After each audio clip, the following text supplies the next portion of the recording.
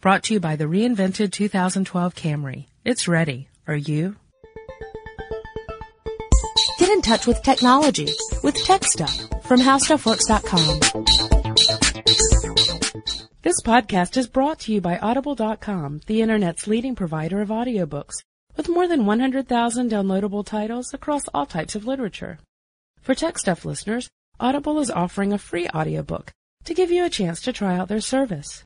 One audiobook to consider is The Singularity is Near, When Humans Transcend Biology by Ray Kurzweil. Kurzweil explores a future where man and machine are one and the same. Tech Stuff is fascinated by the idea of singularity, and this is a great book to learn more about it. The Singularity is Near, When Humans Transcend Biology by Ray Kurzweil, available from Audible. To try Audible free today and get a free audiobook of your choice, go to audiblepodcast.com/techstuff. That's audiblepodcast.com/techstuff. Well, hello there, kids, and welcome to Tech Stuff. My name is Chris Paulette, and I am an editor at HowStuffWorks.com.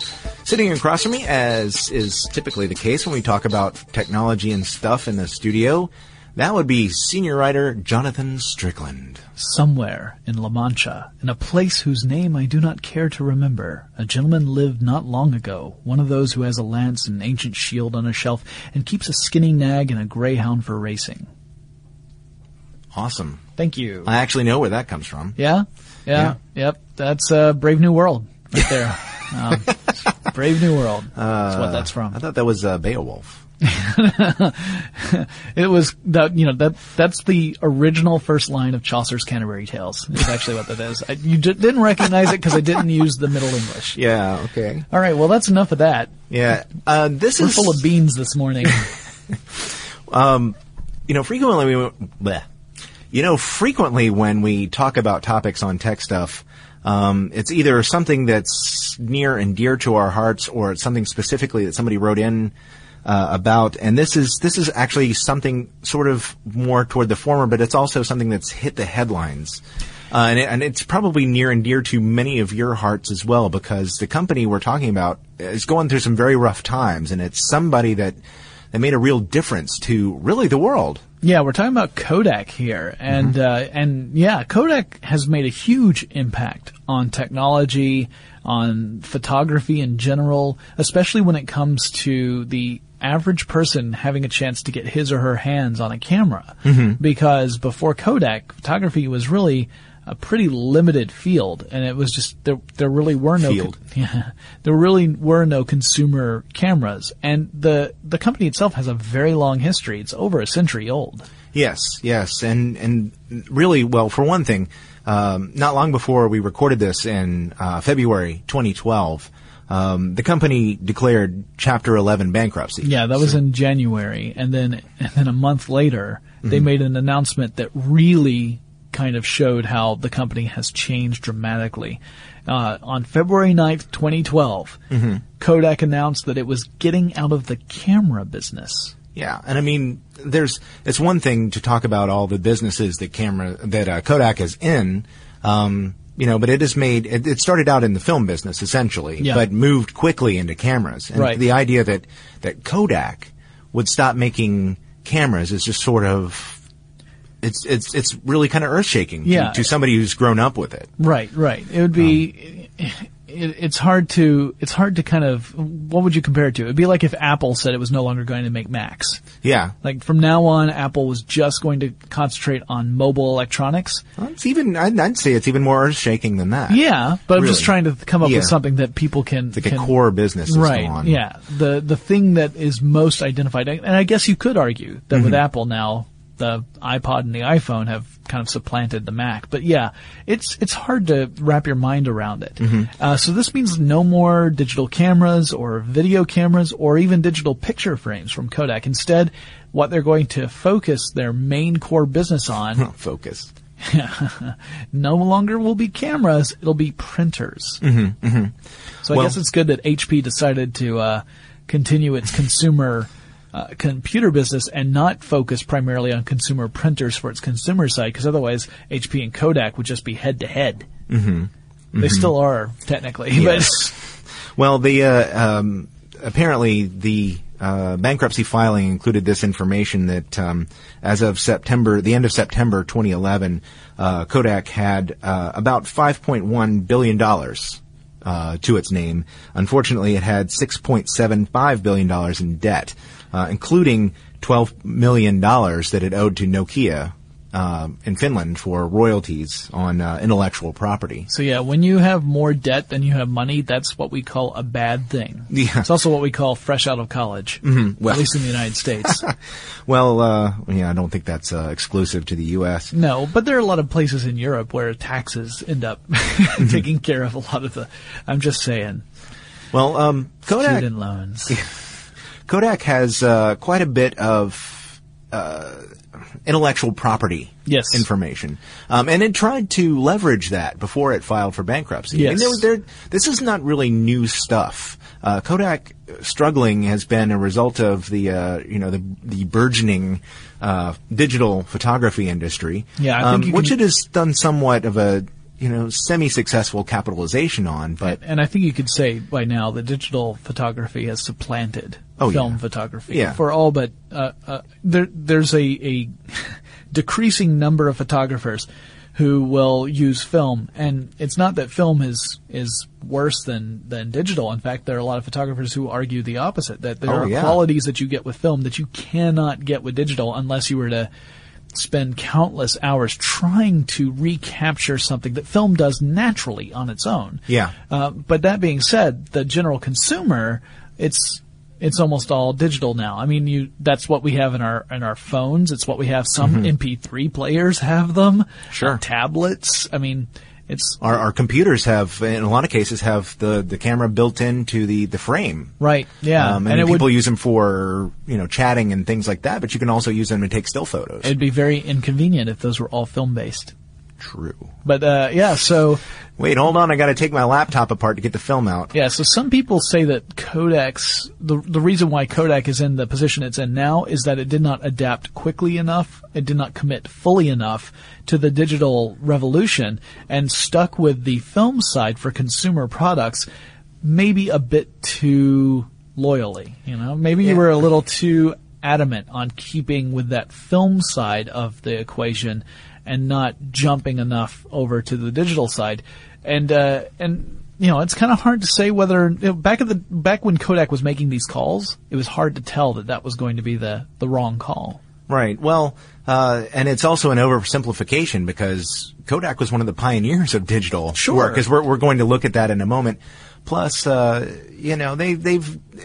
Kodak would have been in a much worse position, or even gone by now, if it hadn't diversified itself. Yes. I think we should take a look back. Okay. Starting from the beginning, and a guy that many of you know. He's a tech pioneer, but his name is certainly familiar to. It's a household name for many, many people. Yeah. And has been, especially in Rochester, New York. So you're talking about George Eastman. George Eastman, who he's not known as the brainiest inventor who ever lived. In fact, he was sort of an average guy. Yeah. Came out of an average home, ended up having to jump right into the workforce, and actually was a banker for a while too. He went to school to become to improve himself, and ended up being a banker. But he went on a vacation.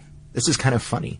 He went on a vacation and wanted to be able to take pictures, so he bought a wet plate outfit. Yeah. This is the way photography was done before Eastman got the idea to try to simplify things somewhat. Mm-hmm.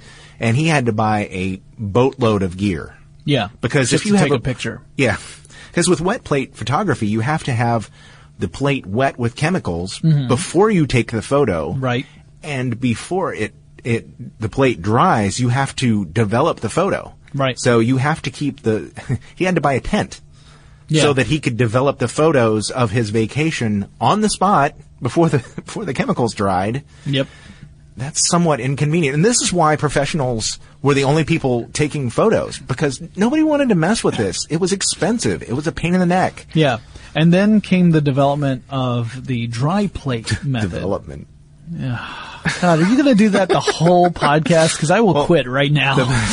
The funny thing is, we use these terms, but these are totally photography terms. Yes, they are. So okay, so the progression from wet plate to dry plate. Yeah, he knew about this. This is not something that he invented. No. Wet plate to dry plate. Right. Dry plate meant that you no longer had to have those wet chemicals on the plates before you took your photo, and you didn't have to worry about it drying out before you had to develop it.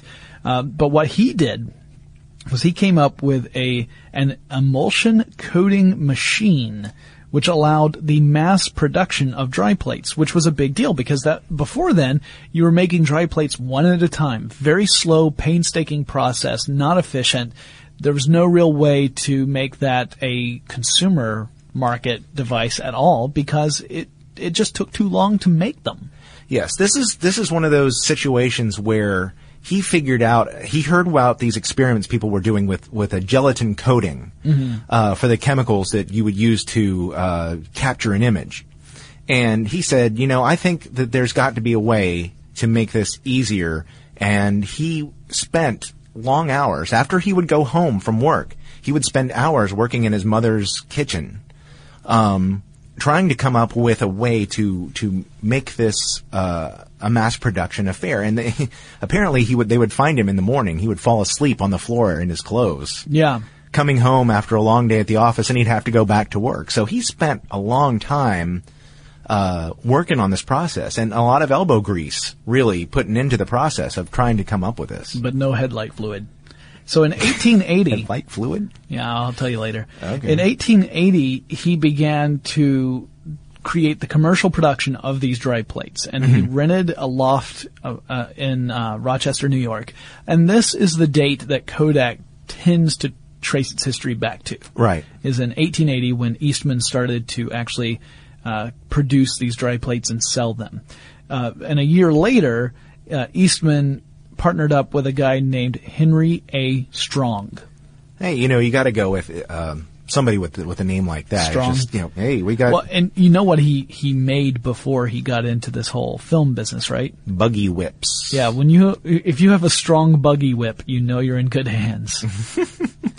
As opposed to those weak buggy whips. I don't want to make any cracks about buggy whips. See, Cracks. I can do it too. So anyway, they formed the partnership that they called the Eastman Dry Plate Company, which just rolls off the tongue. And then that year, that fall, Eastman quits his job as a bank clerk and devotes his full attention to this business. Yep. So he really believed that they were going to make a make a name for themselves in this business. And he was right. They were very successful very early. By 1883, so just 2 years after they had formed this partnership, they transferred over to a 4-story building in an address that we now know as 343 State Street, Rochester, New York. And if you were to visit that area, you would find Kodak's worldwide headquarters. Yep. So they did not venture far. No, not at all. Although the building looks completely different. It's a different building. Yes. It's what's now 343 State Street. So, should make that clear. But in 1884, they changed the business, and it evolved from a partnership into a corporation with 14 shareholders it was a $200,000 corporation, which in 1884, that's a big chunk of change. I did not actually think to do the conversion to find out exactly how much that is in today's dollars, but I'll say lots. Yeah, I only did one conversion, and that's for something that's coming up soon. Yeah, I did too. I'm wondering if it's for the same thing. Probably. We'll find out. Yeah, and as a matter of fact, in 1884, that's when they introduced negative paper, which, basically was paper that just complained about how nothing was going to work out. I had a lot of negative papers in college. Yeah. No, this, of course, as anybody who's worked with film for cameras is, what you use to capture, you have the negatives looks like, and, hold it up to the light. It looks like the opposite of what you see when you print a photo. And William H. Walker, somebody who was working with the company, invented a roll holder for negatives. So this is just, this is trivia in a way, but it's not in another, because these guys are inventing the way that you capture images for, and making it simpler and doing the mass production work for this stuff. So they're really inventing the photo business. Yeah, it's because of the work that these men did that the consumer camera evolved the way it did. I didn't say it. I know, but I just wanted to stop myself before I said it again. Didn't quite work. But anyway, yeah, if someone else had made advances in the technology, perhaps cameras would have been completely different. Mm-hmm. When you think of that roll of film, that if you've ever used a camera that actually used film, and you had to put a roll of film in and feed the film over through a little feeder, and then you would take photos and you'd look at the exposure number on your camera. Mm-hmm. The reason why we do that is because of the work these men did. Right. If other people had done something else, then cameras would have looked and behaved completely differently than the way that we think of them. Mm-hmm. Mm-hmm. Yeah, and as a matter of fact, this is, and in 1886, this is about the time that Kodak sowed its roots, really sort of began looking at the possibility that they should be getting into other technologies. They were one of the very first companies in America that had a full-time research scientist. Yeah. And he was looking at creating a transparent film base. Something that was flexible. It didn't have to be a solid plate like the existing photo technology was. Yeah, the first transparent photographic film came from Kodak. Mm-hmm, mm-hmm. And it was right around that time.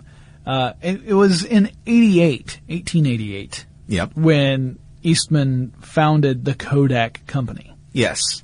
I love the genesis of this name because now companies come up with names for themselves and from products by going through marketing groups and focus groups and trying to come up with, the Excitra and things that will stir the passions. The Conquistador. Eastman sat down. He liked the letter K because he felt like it was a strong letter. Yeah. And just played around with words. He made up Kodak. Yep. And, look at that. It's short, it's sweet. And people remember it. It's one letter off from being a bear. Also, I think he also liked that the color yellow, the signature color yellow that they use on their packaging. Yep. And he came up with the slogan, "You press the button, we do the rest," for the first camera. Now, here again, it's 2012. They've stopped producing cameras, or are about to, really. So 1888 was when they released their first camera. Yeah, before that they were strictly film. Yes, and dry plate. And dry plate. Mm-hmm. And now in 88 they've released their first camera. This is giving birth to the era of snapshot photography. Yeah. In the sense that huge. Yeah, this is what allows the average person to get a camera and not have a lot of training or expertise in photography and take pictures. Mm-hmm. Now, again, we should stress that the quality of pictures is going to depend highly upon the type of camera and the photographer. Mm-hmm. We have a photographer as our producer today, and I just want to make it clear that we appreciate the intense level of skill that she has as a photographer. I agree. She's also scary. And in '89 was when when Kodak released its first commercial transparent roll film. Yes. So this perfection, the release of the camera equipment, the release of the transparent roll film, this is a complete revolution because it's made photography available to the average person again. This is when things started to really change. Yeah. You also at this time though, you had to go into a dark area to load your camera because you don't want to expose your film and ruin it before you can take pictures. Because of course the whole thing about film is that it has a chemical reaction when it's exposed to light, and that's what allows it to capture photos or pictures. If you were to expose that film to light before you were to use it in a camera, then you would just ruin that film. Mm-hmm. It would be as if you had taken a photo already that was completely in uncontrolled circumstances. Mm-hmm. So you had to load it in a dark room until 1891 when they introduced their first daylight loading camera, which had the roll protected the film in such a way that you could load the film into a camera, advance it the film so that the little part that was exposed is beyond where you're taking the images, and you just start snapping away. Yep. That's a big difference, because I can tell you trying to load film in the dark can be really annoying, especially if you drop it. So, we don't want to discuss every little thing they've done. I mean, there's a lot of information on the Kodak website about this type of stuff if you're really interested in the company, which is amazing. But I want to capture some of the highlights. Okay. They did change. Yes, exactly. Mm-hmm. Well, they were the Eastman Company. Yes. They switched to the Eastman Company, and then they became Eastman Kodak in 1892 to capture to really play off of the name Kodak. Yes. Let's see. I mean, they basically grew for the next few years, just rapidly. They took off. They built buildings. They started moving outside the United States. Yep. And then they announced the Pocket Kodak camera in 1895, which used roll film. Mm-hmm. And hey, guess what? You could actually figure out where, what snapshot you were on. Yeah. Because it had an indicator to tell you what number you were on. Hey, I'm on number 12. Right, which is very useful when you are wondering how many photos you have left on the roll. And, anyone who's used a film camera and they've wanted to go out and take pictures of stuff, it can be frustrating. If you look down and you say, oh wait, I only have 2 photos left. Is this moment really worth capturing? Yeah. Or should I wait and save those 2 photos? But before this, you essentially had to keep track of it with yourself until you realize that, the camera's not advancing any further because I've taken the last image. Anyone who's ever rolled his or her own film, as I have, also has had that problem, because you go in the dark, you're sitting there loading it. It feels like enough. You put it in the cartridge, and then you start snapping photos, and it doesn't matter if there's a number on there. Yeah. Because you really don't know exactly how many photos you've got. True. So yeah, I mean, they started moving into Europe about this time, but in 1896. Yes. They started, we had see-through photos before because they invented the transparent film, but this is when they really got into see-through stuff, because they started making plates and paper for X-rays. Yes, which had only been discovered the year before. In 1895. So, they jumped on that very, very quickly. I mean, Kodak at this point was one of the leading companies when it came to capturing and processing images. Well, I mean, that also in 1896, they started promoting the first film especially made for creating motion pictures. Yep. They actually worked with some inventor guy who also lived in New York. I can't remember his name. Tesla. No, that wasn't it. Alexander Graham Bell. Nope. Steve Jobs. I'm just going to keep giving wrong answers until you say the right one. Thomas Alva Edison. Oh, right, that guy. That guy. Yeah. Yeah. I like to call him Elephant Shocker.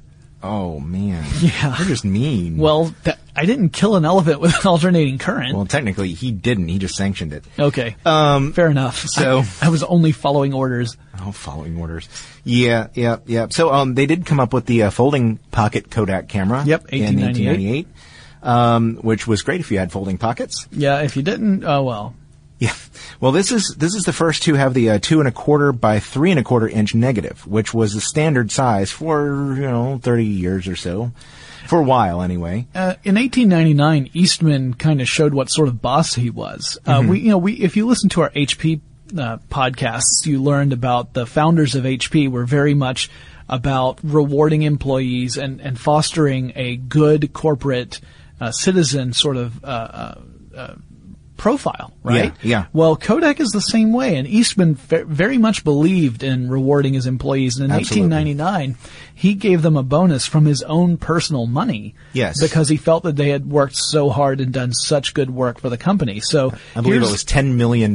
Yeah, here's a man taking money from his own pocket to reward his employees. Now, you don't see a whole lot of that today. Yeah. Not at the same level. No.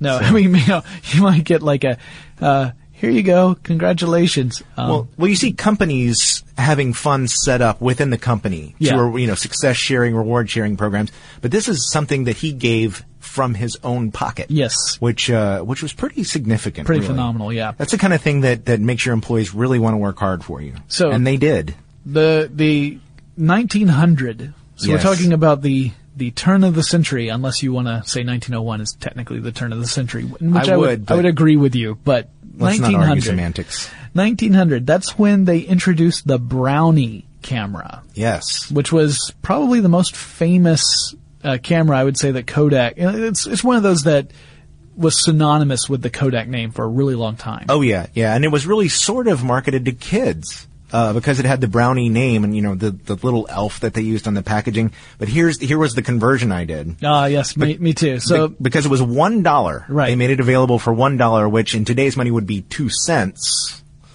Or, if you took $1 in today's dollars, that would actually be $28.20. There you go. Yeah, and the film was sold for 15 cents a roll, which was around $4. Yep. But which really, when you think about it, is not terribly expensive. It was meant to be something that the average person could afford effectively. Right. Yeah. So for $1, you could go out and buy a Brownie camera. Mm-hmm. So yeah, that was again another revolution. It was suddenly making the camera technology not just available because it's sold to consumers, but available because it's affordable. And then it really sort of launched this industry in the United States and then across the world. So, and then 1901, the Eastman Kodak Company of New Jersey, which became the parent company of the entire corporation, formed. Mm-hmm. And, Eastman became the president of the New Jersey Holding Company, and Henry A. Strong, became the head of the New York company, and would remain the head of the company until he passed away. Mm-hmm, mm-hmm, which was in 1919. But that's down the road a bit. Now, we've talked about the camera and the film. Mm-hmm. And those two things are of, obviously, paramount importance. Yeah, I did that on purpose. It's a good touchstone. I thought I had you outfoxed. But, we're gonna play this game now, are we? There's a piece that we're missing. Yeah. And that's what happens after you take the photo. Yes. Doing darkroom work can be intensely rewarding, especially if you're cooped up in that room with a lot of developing chemicals and you start seeing little animals dancing around the room. Exactly. Hey, all the photos are coming to life. Yeah, really. But there's also, Kodak realized that it could make strides on the other side too. Yes, the processing side. And the processing side. And this was when they introduced the Kodak developing machine, which made it so much more simple. You didn't have to have a darkroom. You could plop the film in the machine and it would do it for you. This is nice for amateurs who want to do this themselves. Mm-hmm. And let's see, 1903. See, these are all things that seem sort of trivial today, but they weren't at the time. Non-curling film. For the next 30 years, the non-curling film was the one that people used. So why would anyone want film that didn't just slide a thing across the ice and sweep little shavings? No. As in curly, Oh, like spiraling. When you let go and it goes. Oh, never mind. So I'm going to jump ahead. Okay. 1914. I'm forcing us forward. Okay. So I thought you were going to mention 1908. You thought I was, but I'm not. Okay.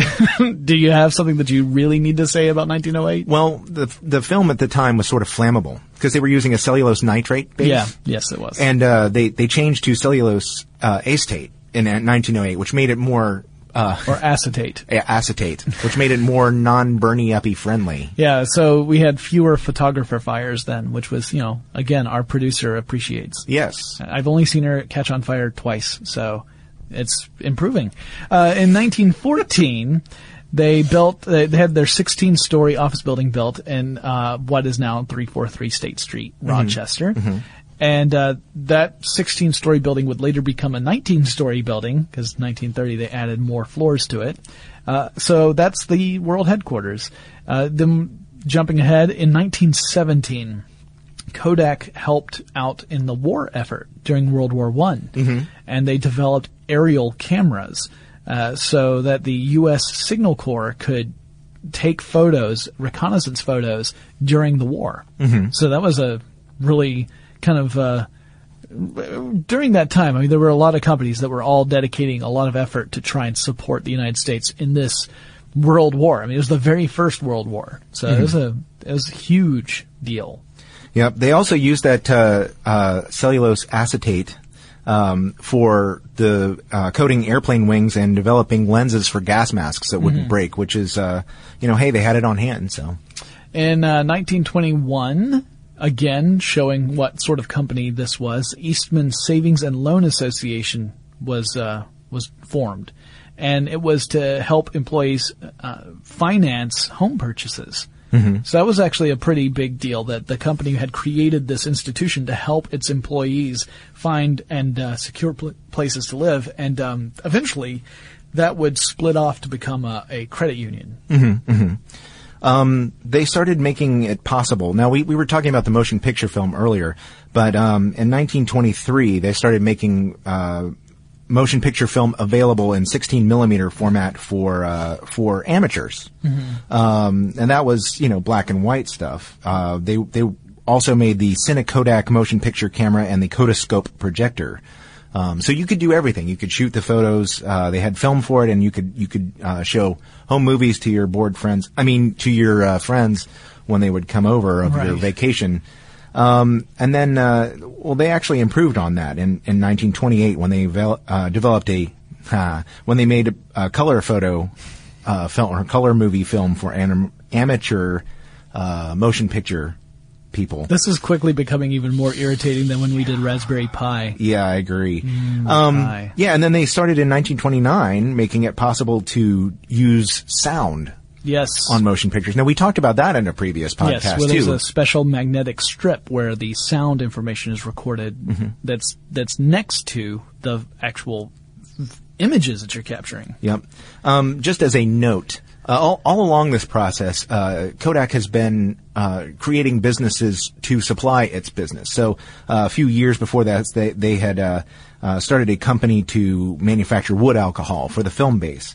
And they're also doing other groups, a gelatin corporation, to help with the film. So they're really creating their own infrastructure within the company, which is very helpful because it makes them a very solid player. They don't have to depend on somebody else to supply these materials to them. Right. In 1932, this was a big year for Kodak in one positive way and one negative way. Yeah. In 32, that's when they introduced the first 8mm amateur motion picture film cameras and projectors. So now people can make home movies with 8mm film. Again, that's a standard now. Yeah. I had guess why? I had an 8mm camera. Yep. I have 8mm film at home. I don't have a projector for it, but old home movies from the family. Yep. Well, that's also the year that George Eastman passed away. Yes. And he left his entire estate to the University of Rochester. Yes. So again, showing that he really believed in giving back to the community and giving back to the people that he felt helped support him. So that was pretty phenomenal. Yeah, he really believed, just as an aside, he really believed in education too. And he donated money to help kids. He donated money for causes that were important to him, like, he was very into music and felt that to have a successful musical community in a town, you really needed to educate people about music so that they would appreciate it more. And that's where the money for the Eastman School of Music, which is a prestigious school, came about. I mean, he was really into education and helping people become aware of the importance of art and basically education in general in the community. So there are a lot of institutions in Rochester. If you've ever been there, it's a great town. I've been, and I should say city.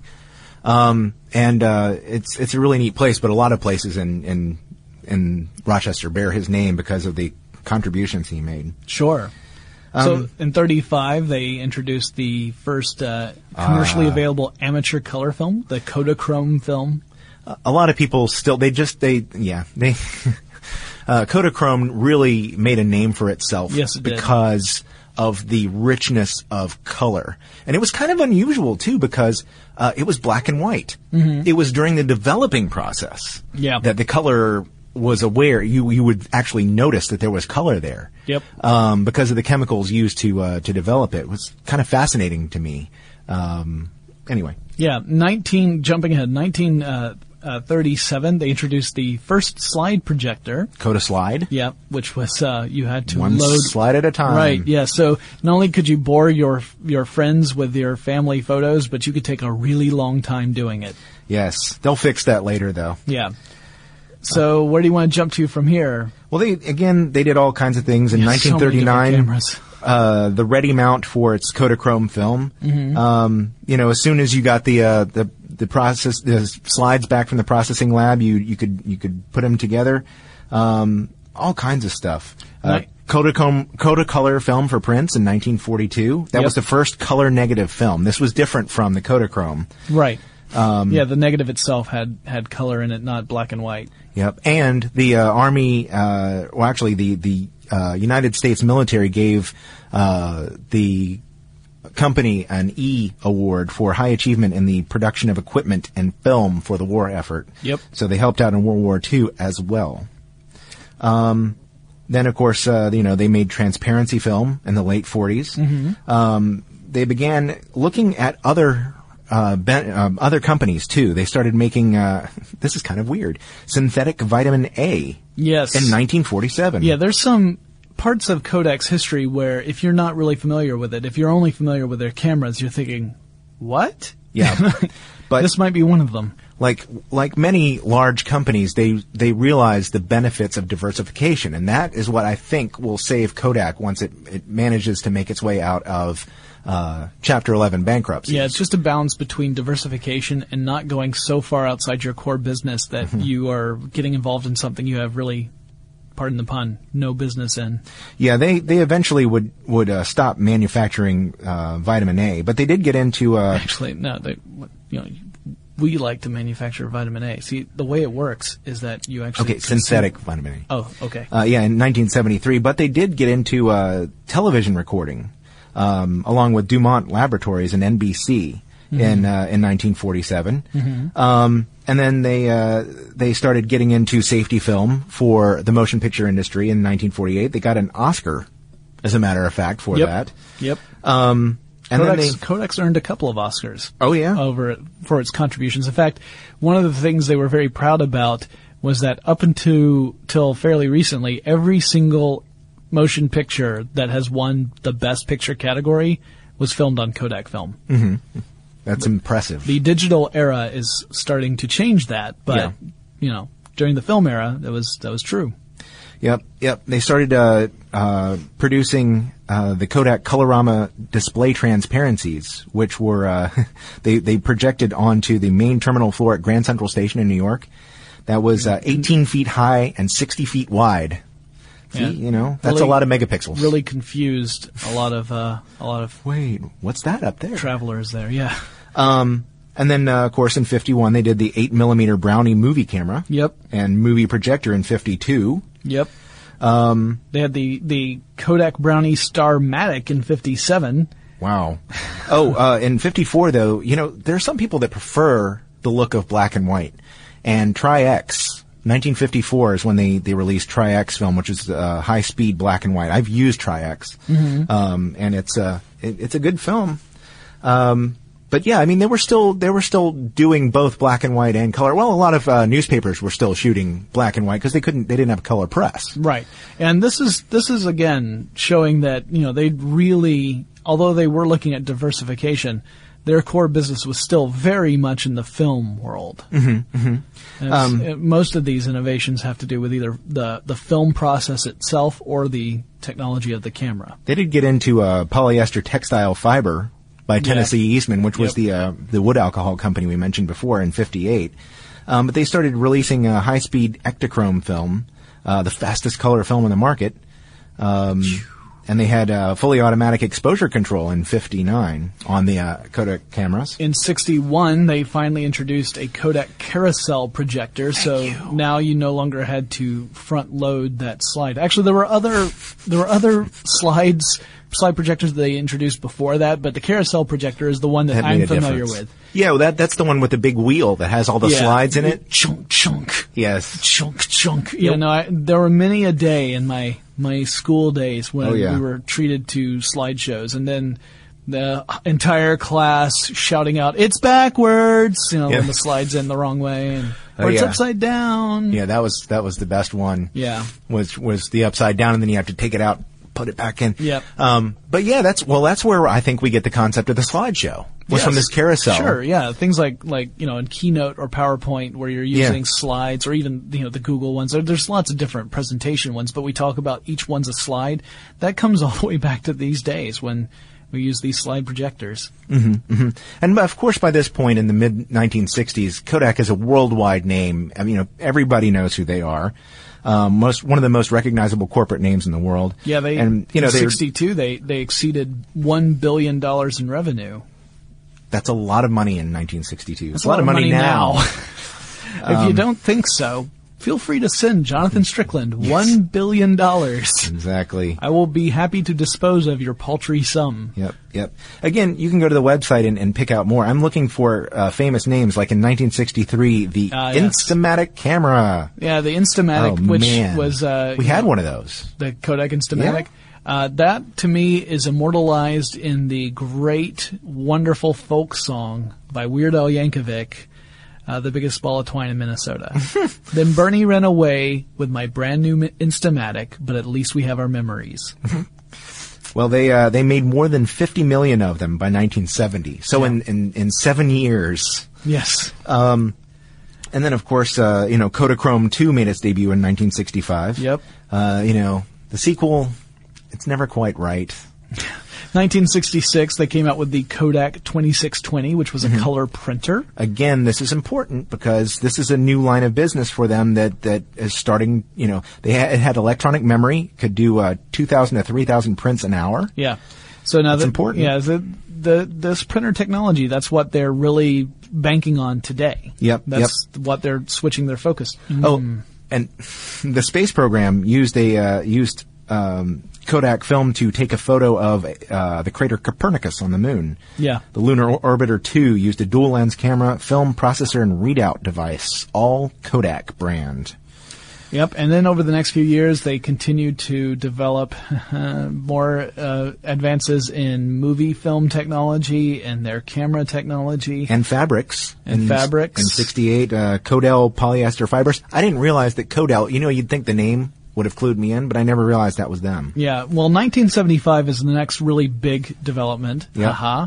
Again. Man. I told you. You use that all the time. I know. You start to realize how frequently you use the same words, right? So anyway. But they are also doing, the duplicator, the Ectoprint 100 copier duplicator was in 75. But the other big thing in 75 was the development of the first digital camera. Yeah, see, this was done, again, Kodak has been doing research. They realized early on that research and development were important. Yes. Like Bell Labs, like many other companies, HP.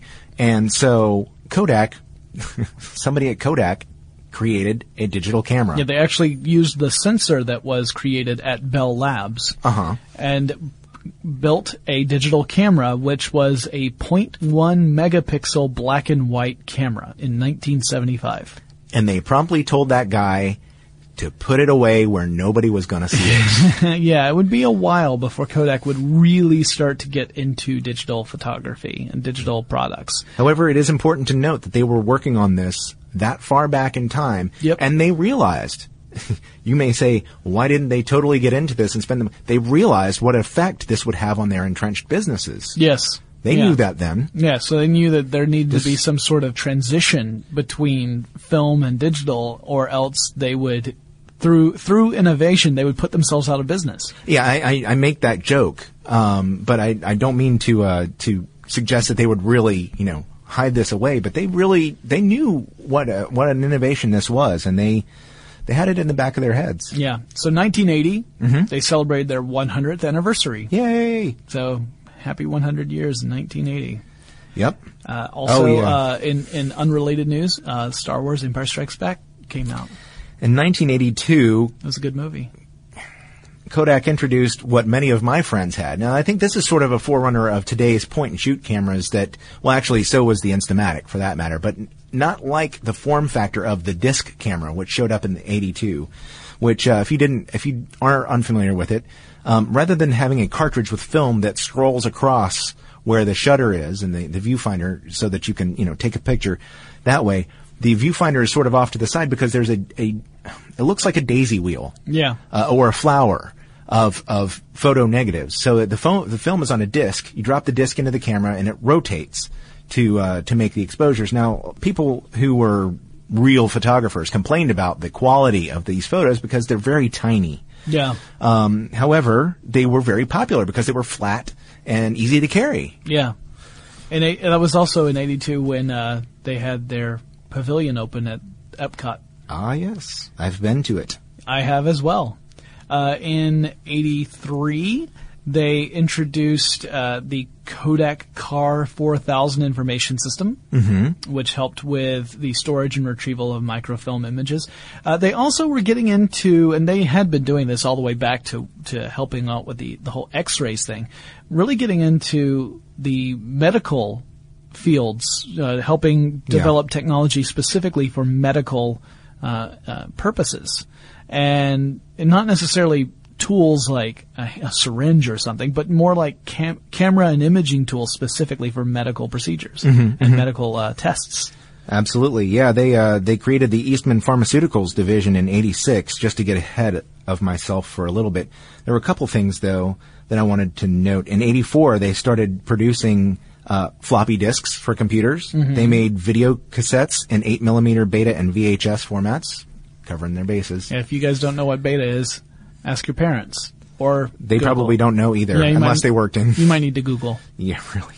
And they also came out with the Mini Lab in '85. I remember this when people started offering the Mini Labs for fast developing in the corner Photoshop. I thought they were just tiny Labrador retrievers. In '86, also, in addition to their pharmaceuticals division, they started making batteries. The Ultralife lithium power cells and the Supralife batteries. I have bought some. So this is important. Again, they're getting into other kinds of these other categories of businesses. Right. Not completely unrelated. I mean, these are all chemical related businesses for the most part. Sure. I remember the introduction of the Fling in '87 too, the one-time use cameras. Yeah. And then he acquired Sterling Drug in '88, which was kind of strange. That was one of those moves that seems kind of odd, and they would actually end up divesting themselves of much of that business. Anything that didn't have to do with imaging, anything that was health related but was still an imaging part of the industry, they kept. But anything that was non-imaging, health related, they divested themselves of in 1994. Yeah. Just sort of skipping ahead bits and pieces because we're getting kind of late here. Yep. But really, they're continuing to innovate through this time in printers, copiers, and the other core disposable cameras, and they created a recycling program too, which is kind of ahead of its time. See, it just makes me think of there's an episode of The Office where the new receptionist, Erin, says she loves disposable cameras, but she thinks it's such a sad waste because she doesn't understand that you take them in to get the pictures developed. She takes photos and then throws the camera away. So for her, it's just the process of taking the photo that's joyous. Yes. But you don't actually get a photo afterward. Yeah. That's not how those work, people. Not that many people use those anymore, except that I do see them at things like weddings. Right. Where the disposable camera is left at the center of the table so you can snap photos that will be, disposed of after the ceremony. Right. And so everyone's just like, it's another picture of Bill with a wedding cake on his nose. Yep. Yay. Fantastic. In 1991, if you happen to have a Nikon F3, you might have been in luck because that was when Kodak came out with the professional digital camera system. So if you had an F3, you could use this system developed by Kodak with a 1.3 megapixel sensor. Yeah, which today sounds just like... Which is a fairly small format, but probably big enough for most news photos, I would imagine. Yeah. Especially at the time. That was pretty on top of things. Yeah. And then they started making writable CDs. Continuing to innovate for other its core lines. They did digitally restore Walt Disney's Snow White and Seven Dwarfs in 1993. Yep. Dwarves. No, it's dwarfs. Yes, I know. There's no V. I know. It's only Tolkien that does the V. I know. Kodak Royal Gold film, which was, I remember, a popular color film, came out in 1994. Yep. And they launched their website, Kodak.com, in 1995. Yeah, back then, in 95, websites were they're pretty new. Yep. So, yeah, Kodak was trying to create a presence on the web where they could show off all their different products and services. Mm-hmm. And, so they were right there, not at the very leading edge, but pretty close. Yeah. Yep. They came out with the advanced photo system, where you drop in the film cartridge and you could change the film before you'd shot all the film. Mm-hmm. They also came out with its Advantix line, which was sort of moderately popular. It was supposed to be an advanced photo system. Yep. In 99, Mm-hmm. they had another pretty interesting innovation. This was with a partnership with Sanyo Electric Company. Mm-hmm. They showed off the very first commercial model of a full-color organic electroluminescent display, or OLED. Mm-hmm. Yeah, so we're just now starting to see television sets that have OLED displays at a size larger than just a few inches. Yeah. A few years ago, a 12-inch OLED screen was probably the biggest you would see at something like CES. But this past CES of 2012, I saw a 55-inch OLED screen. Well, we go all the way back to 99 to see those first shown off. So that's it's been a long journey. Mm-hmm. We're still not to the point where OLED technology is cheap enough to manufacture that's going to be within the grasp of the average consumer, because we're talking about $10,000 television sets right now, mm-hmm, mm-hmm. which I don't know about you, but is a little outside my price range. Yeah. They also divested themselves of the digital printer, copier, and roller assembly operations to a company in Germany in 1999. Mm-hmm. But they did continue to make imaging film for healthcare. They came out with lines of digital photo outfits in the early 2000s. Yeah, in 2001 they came up with the Kodak Easy Share system, mm-hmm. which a lot of their digital cameras have that Easy Share branding on them. And it's all about the ability to port digital photos from one thing to another as seamlessly as possible. And these days it would mean things like you would connect your camera to your computer and it would just pull things over directly into, say, Facebook, mm-hmm. that kind of stuff. Mm-hmm. And then these products are very popular. I mean, they ranked highest in customer satisfaction in a couple price segments in the J.D. Power and Associates survey in 2004. I'm sorry. Yep. So I mean, they're still making very popular photography products. But this ended up not lasting forever. I mean, the lists of things that they're working on, are extensive through this period of time. Right. But unfortunately, the company is still very involved with film. Yeah, and it wasn't until 2009 that they retired Kodachrome. Yeah. Color film. Which made a lot of people, and still makes a lot of people, very unhappy because nothing quite shoots like Kodachrome. Yeah, it made a lot of people unhappy, but not enough people for them to keep the product going. See, this was the thing, was that Kodak was holding on to those film products longer than the market was actually able to support them. So you have this big company that has a storied history in mm-hmm. film. Yeah. And there's still plenty of photographers who very much value film and film's place in art and in industry, but there's a diminishing returns. There are fewer and fewer of the photographers, and a lot more of them are switching over to digital, either because they prefer it or because they feel that it's necessary, because that's just the way the world is moving. And so the returns for Kodak were decreasing year over year, and they mm-hmm. had to make these tough decisions. And a lot of people, recently anyway, that I've read, have suggested that perhaps they waited too long, and that's part of why they're in the financial position they're in today. Yeah. The thing is, Kodachrome is. Remember, we were talking about how it's black and white, and the color is produced through the developing process. That's a very specialized developing process, mm-hmm. and it became the kind of thing that it wasn't that although Kodak made photography cheaper and easier for the average Joe or Jane to get into. Kodachrome became something that the serious photographer did. Yeah. And it required a special developing process. And, at a certain point that becomes too cost prohibitive for the manufacturer of the film and the producing. See, they were involved in all that stuff. So it was, they were making it for a very few people. Right. And so it just became too expensive. But I think Kodak's gonna pop back. They have so much intellectual property.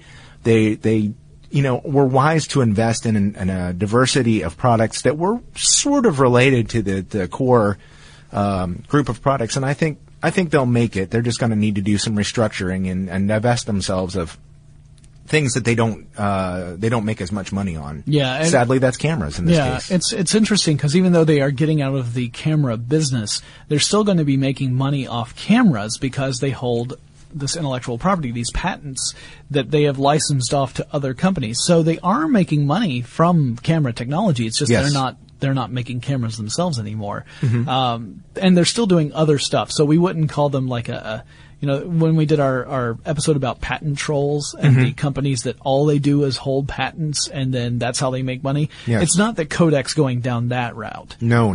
But they are definitely shifting over. So yeah, that's the story of Kodak as it stands today. Today being in February 2012. And it'll be interesting to see what the future of this company is and whether or not they will be able to reinvent themselves in such a way to become another industry leader, perhaps in a totally different industry. It's kind of funny, though, that one of the technologies that on which they were really on the bleeding edge ended up massively changing the world in which it inhabited. I mean, they really created an industry in a lot of ways. Yeah. And also created a technology that destroyed that industry or is destroying it. Or maybe, okay, that's too strong. Changing it so dramatically that is causing the company to have to completely restructure its core business. Yeah. I think if they could I thought about that. I think if they could invent a time machine, they'd go back to 1975 and say, guys, let's not do this yet. Or go back and say, let's invent the digital stuff that we're going to need before this film thing takes off. Yeah, right. Or let's really concentrate on digital and do it before anyone else and do it better than anyone else. Yep. Yeah, there are a lot of woulda, shoulda, couldas. Yeah. That's the way it works, right? But no, I think it's definitely not a sad story. It's just kind of a sort of sad to see them stop making cameras. Yeah. So we'll keep our eyes on them, see what happens. Yep. If you guys have suggestions for topics that we should cover, whether it's another company, whether it's a person, a specific kind of technology, let us know. You can tell us on Facebook or Twitter. Our handle there is TechStuff, HSW, or shoot us an email. Our address is techstuff@discovery.com. And Chris and I will talk to you again really soon. Brought to you by the reinvented 2012 Camry. It's ready. Are you?